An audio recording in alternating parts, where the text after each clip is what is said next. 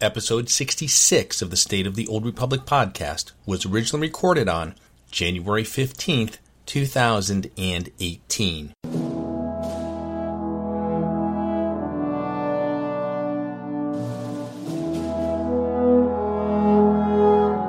It's the State of the Old Republic podcast.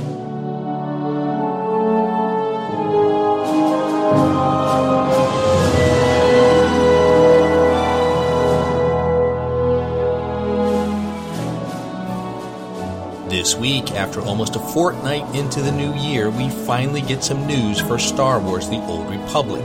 Game Update 5.7 is coming, and I'll tell you what's in it.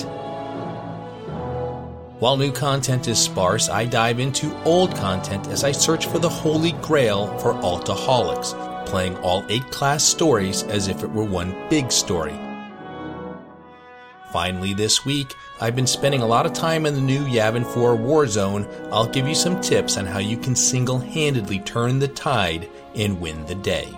And with that, it's time to make the jump to Lightspeed and execute episode 66. Welcome to episode 66 of the State of the Old Republic podcast. I'm your host, Ted, and as you heard in the opening, I have another great show lined up for you today. As always, let's start with some announcements for the Old Republic. Let me apologize for not having an episode last week. I was sick and needed a rest. While the idea of not having to mix in any bass when editing the show was tempting, I was in no condition to get behind the microphone. And you can probably tell that my voice isn't 100% back to normal. Well, I'm here and there is some news to share. As far as announcements go, not much is happening. Life Day is over, the 6th anniversary is over, Bounty Contract Week just ended. The only event coming up is the Rakghoul Plague outbreak on Tatooine, and that will start on January 23rd and run through the 30th, and that's it. So with that, let's slice the HoloNet and get to the news this week. So we're a solid 2 weeks into 2018, and it has been very quiet on the SWTOR news front. I can contrast that to where we were this time last year. If you recall, we came out of the holiday break, and on January 5th, we were treated to this. So let's talk about what today's stream is going to be. First off, I think it's first important to mention, why are we doing today's stream? Yeah, great question. So, we had a great run of doing like 12 weeks of a stream every week leading up to Knights of the Eternal Throne. We really enjoyed interacting with you guys, getting feedback, kind of announcing and talking about the things going on in the game. And it's been 3 weeks since our last stream, and in that time, it's a brand new year. So we thought that we'd just come back, say hello, talk a little bit about what's been going on in the game, especially some things around like community contributions, some of the really hot topics and stuff like that. Yep. So this stream isn't full of new information. Yep. We have a recap of some things coming out in January. We've talked about them before, but in case you don't know what they are, we're going to just reiterate the things that are coming down. Mm-hmm. And if you guys have follow-up questions or things we haven't answered before, you can certainly ask them and we'll do our best to answer. But we really just want to check in with you guys, say hello, recognize some great community contributions, and then talk a little bit about January. And fireworks. That's right, BioWare held an impromptu live stream where they just wanted to say hello and wish everyone a happy new year. I remember people complained that this live stream didn't provide any new information about the game. And if you remember, we started last year knowing that Game Update 5.1 would release on January 23rd, and there was another live stream scheduled for January 26th. So here we are today, and the idea of having old information to talk about looks pretty good right about now. At least that was the case until a few days ago when Eric Musco hit the forums to tell us about Game Update 5.7, and here's what he said. Since we are formally in 2018 now, Happy New Year to all of you. We know there have been some questions about what is coming next, so we wanted to give you some details. The big what is coming type question will be addressed as always in Keith's roadmap, which is being worked on now. I would expect a few more weeks before you can read that. However, before the roadmap is in your hands, let's talk about the next game update.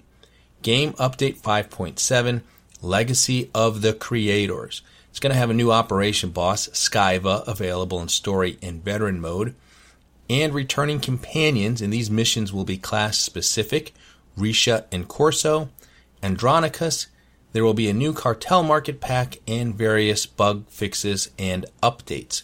Although we will save specifics for the roadmap, beyond 5.7 you can expect additional companions returning, a new flashpoint, and more. Thanks everyone, we are looking forward to an exciting 2018. Game Update 5.7 will be released on January 23rd, exactly 1 year after the release of 5.1. While it's nice to get some new content, this update is rather sparse. The big feature here is the return of Risha and Corso Riggs and Andronicus Revel, but as you heard me say, these returns are class specific, meaning you can only get Risha and Corso on a smuggler, and Andronicus is only coming back for Sith Inquisitors. Eric did confirm that these will be Alliance alerts and that the stories will be in the traditional cinematic style and not the KOTOR-esque style introduced in Knights of the Fallen Empire. That means our characters will be voiced and animated, and that part at least is good news.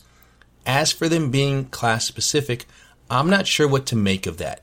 The game is already oversaturated with companions, so you aren't disadvantaged by not having access to these companions if you're not a smuggler or an inquisitor.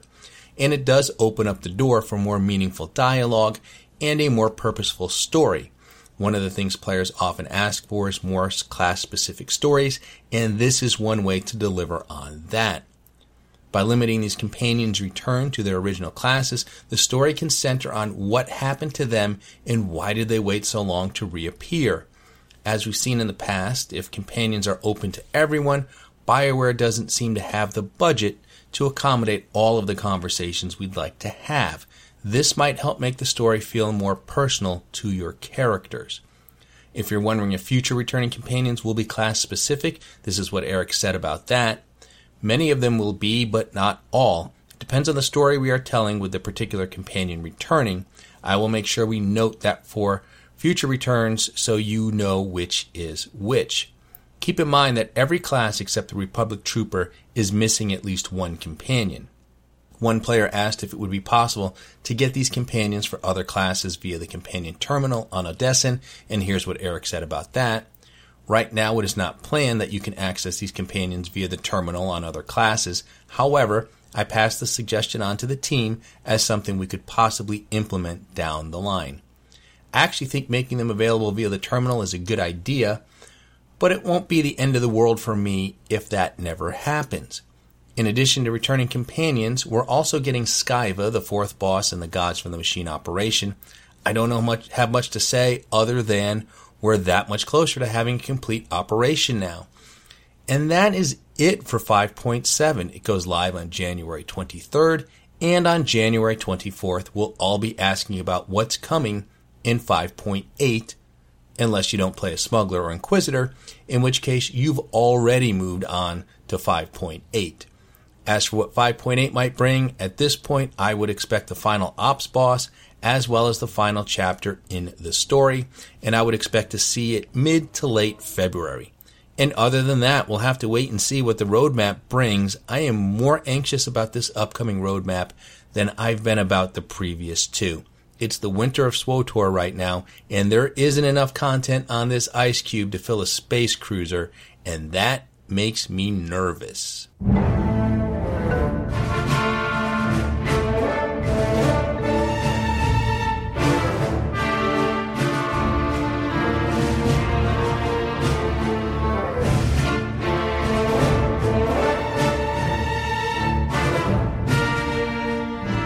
While we patiently wait for BioWare to deliver us new content for Star Wars The Old Republic, I have been spending time creating my own. Last episode I talked about wanting to create a brand new legacy of 8 characters, one of each class, and play them like they're part of one giant story. I wasn't sure if and how I was going to do this, but I've now started and decided that I would present my findings each week here on the podcast. Now, my goal isn't to create a canonical version of the story. It's to create a chronological version of the story. I've gathered all sorts of information and potential tie-ins in order of play, and what I'm doing is following the guides and taking lots of notes to see what pans out and what doesn't. It's a little experimental right now, but when all is said and done, I hope to have a definitive chronological playthrough for each of the class stories, companion stories, and planetary story arcs. This is basically the holy grail for Altaholics. With that in mind, I have created my Super 8 and have begun the journey. What I want to do today is share my thoughts on the 4 starter planets, Tython, Ord Mantell, Hutta, and Korriban. I figured that with the starter planets, there wasn't any restriction on where to start, and for the most part, this is true.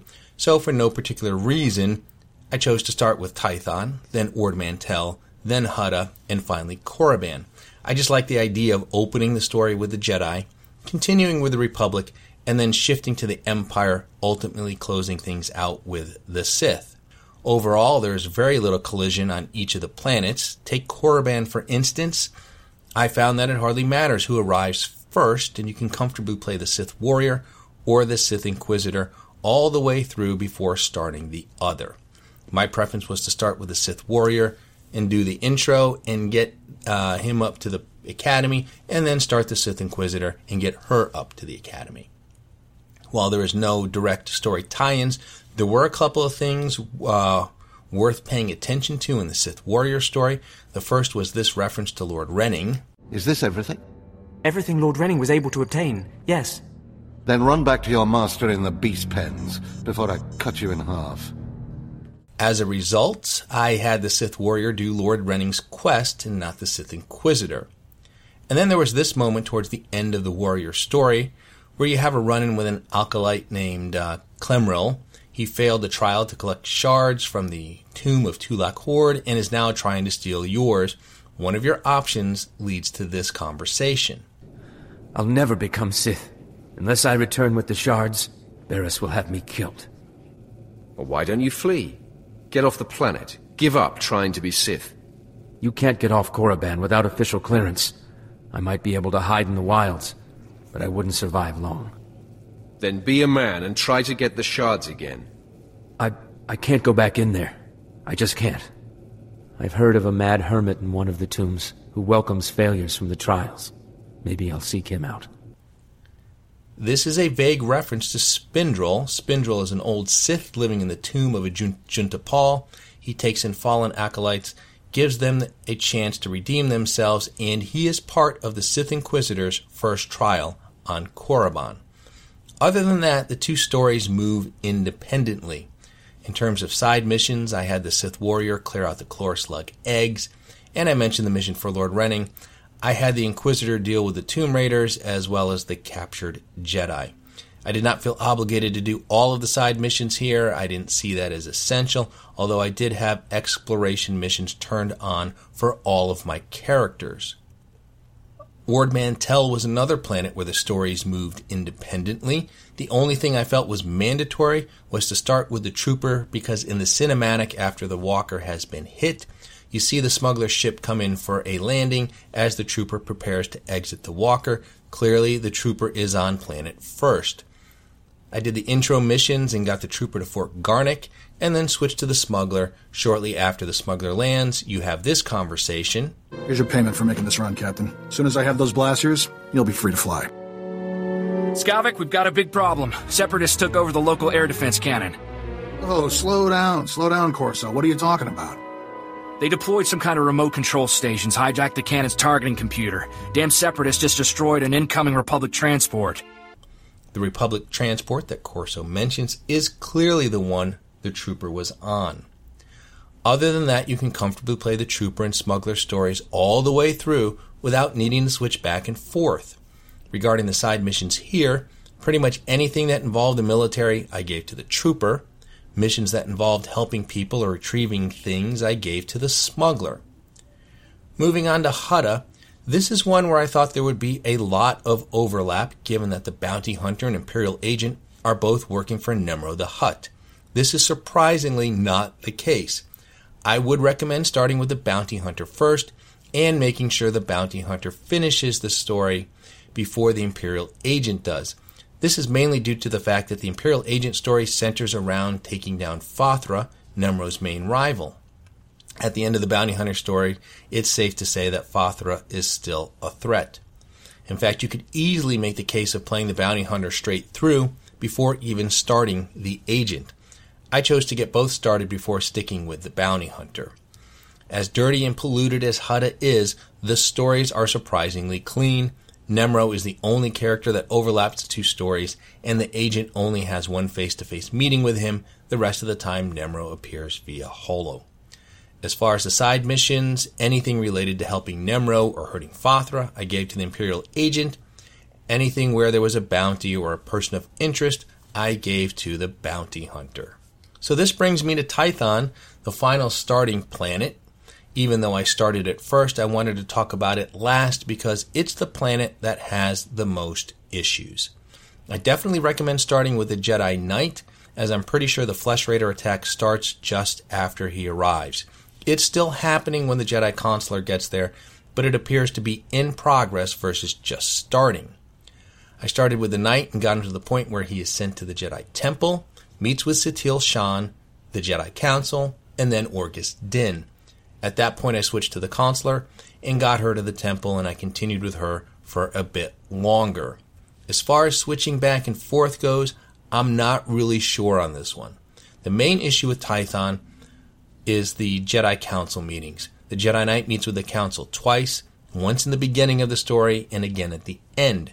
The Jedi Consular only meets with the Council at the end of the story. However, she has run-ins with two Council members, Sio Bakarn and Jarek Kaden, about midway through the story. So let's talk about why this matters. When the Jedi Knight first arrives at the Jedi Temple, he meets privately with Satil Shan and then attends a meeting of the Jedi Council, and here is part of that meeting. Everyone, this is the Padawan who saved our people in the training grounds. This is Master Kiwix and her extremely vocal Padawan, Kira. The other masters are transmitting from distant worlds. It's unfortunate our numbers are scattered. The masters that Orgus Din refers to as attending off-world, they're at the meeting via holo, are Tol Braga and Jarek Kaden. This is important because in the Consular story, Jarek Kaden is not off-world, but is on Tython. As I mentioned earlier, about midway through the story, having retrieved the first blade from the ruins of Kaleth, the Consular returns to the Jedi Temple and has this conversation with Sio Bakarn and Jarek Kaden. Hello again, Padawan. I'm glad to see you well. Master Sio Bakarn, I was there to greet you when you first arrived. Being greeted by a member of the Council is hard to forget, Master Sio. Interesting. Protocol was never a big focus of Yuan's curriculum. This is Master Jarek Kaden, another of the Jedi Council. At the end of both stories, the Knight and Consular attend meetings of the Jedi Council. In the Knight's meeting are Satil Shan, Orgus Din, Bella Kiwix, who is now off-world on Coruscant, and once again Tol Braga and Jarek Kaden, who attend via holo. When the Consular meets with the Council, the attendees are Satil Shan, Sio Bakarn, and Jarek Kaden, who is there in person. Absent are Orgus Din, Bella Kiwix, and Tol Braga. As you can see, it's hard to pin down the timing of it all, and these meetings are difficult to reconcile. One option is both the Knight and Consular arrive on Tython at roughly the same time. The story flow would be this. The Jedi Knight arrives first, takes care of the Flesh Raiders, is sent to the temple by Orgus Din, meets with Satil, and then meets with the Council, and then meets with Orgus Din. At this point, probably a step or two earlier, the Consular would arrive on Tython, retrieve the holoprojectors, go to the temple, and then go to Kalikori village, return to the temple, and then stop. You would then finish the Jedi Knight story and then pick up the Consular story, having the Consular go to the ruins of Kaleth and return to the temple and meet with Sio Bakarn and Jarek Kaden. And Kaden at this point has no longer off-world, but has returned to Tython and is able to meet with the Consular in person. You would then, of course, finish the Consular's story. Tython was tricky, but maybe that's the way it's supposed to go. You could also argue that Jarek Kaden is just on and off-world a lot, and it just so happened that his on-world visits never coincided with the Jedi Knight's Council meetings. As far as side missions on Tython, anything that had to do with Flesh Raiders, I gave to the Jedi Knight, as that story was all about the Flesh Raiders. Everything else I gave to the Consular. I had both the Knight and Consular complete Liam Dentry's droid challenges. I didn't see anything wrong with that. I also had both the Knight and Consular do the trial to meet Kolovish. It's interesting to note that at the end of the Knight's story, Satila asks the Knight about the Twi'lek villagers. There is a light side option which plays out like this. You know the Twi'leks, Padawan. How do you recommend we proceed?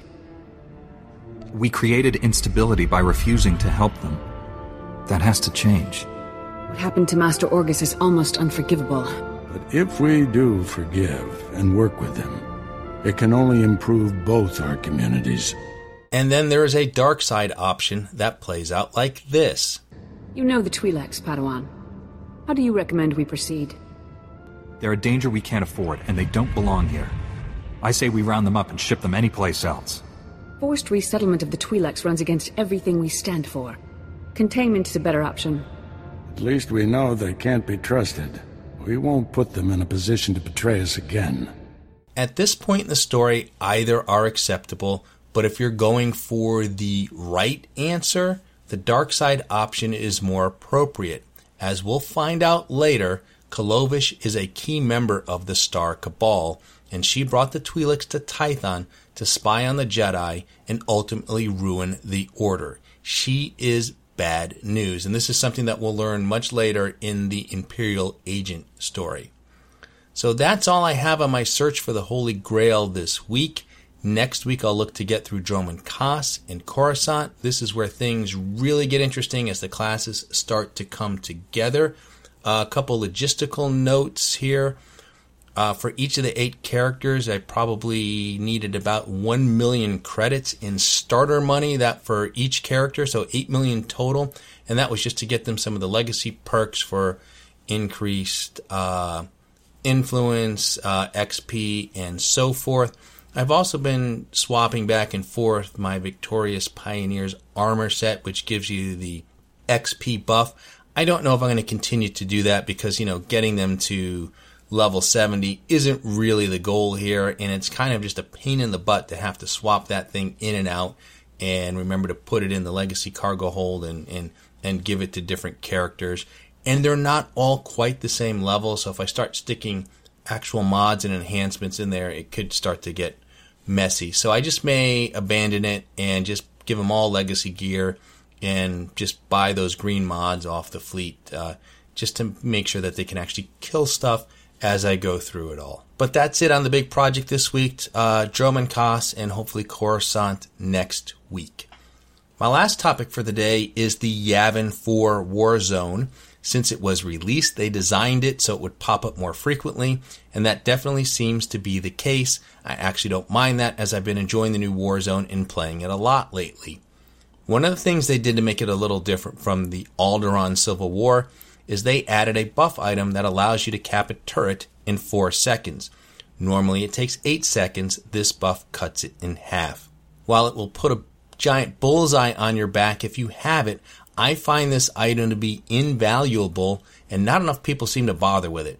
I have won multiple matches by getting the buff and capturing turrets that we've then been able to hold for the rest of the match. The key with the buff is to be smart about it. I've seen people grab the buff and then make a beeline for the turret and then get crushed. The buff lasts a minute and 15 seconds, so you have time to be patient and pick your opportunity. If there's a giant melee going on, you might be able to find a 4-second window when no one is paying attention. One great use is to find the enemy turret that isn't well guarded and grab a friend. All it takes is a stun to buy you the 4 seconds you need to capture the turret. You don't even have to kill the opposing players. You just need to distract them for 4 seconds. If your team loses a turret, it's a great time to get the buff and take it back. I've done that plenty of times. Oh, and if you see someone on the opposing team with a buff, just call out in ops chat, I want every gun we have to fire on that man. Final note for today, I do want to get into some spoilery thoughts on The Last Jedi. One of you asked me a question about Rey, and I would like to answer that, so maybe next week. In the meantime, here's a little Easter egg from the film you may have missed. Luke's home on Ahch-To there's a fragment there of a red crystal inside of a metal holder. Well, according to the Last Jedi Visual Dictionary, it's part of a Sith lightsaber crystal inside a Jedi Crusader pendant. Now, the only known Jedi Crusaders in the Star Wars universe are the Revankists, and this is a faction of Jedi organized by Revan to take on the invading Mandalorian Neo-Crusaders. Does this make Revan canon? I don't know if I'd go so far as to say yes, but someone out there was thinking of the Old Republic when they created the stuff in Luke's home. And that's going to wrap it up for today. Let me cut in the sublight engines and cue the music and congratulate you on surviving another half hour listening to episode 66 of the State of the Old Republic podcast. I'm your host, Ted, and I thank you for tuning in. You can find this podcast on iTunes, Stitcher, Google Play, YouTube, and Buzzsprout. You can also listen to the show directly from the show site, which is sotorpodcast.com. And there is an RSS feed where you can subscribe to the podcast directly. If you have a question for the show, you can email me at sotorpodcast@gmail.com. You can also tweet your questions to @sotorpodcast or send me a direct message. And be sure to follow me on Twitter to get the latest information on the show. Look for episode 67 on January 23rd. And remember the Sith code, cake is a lie.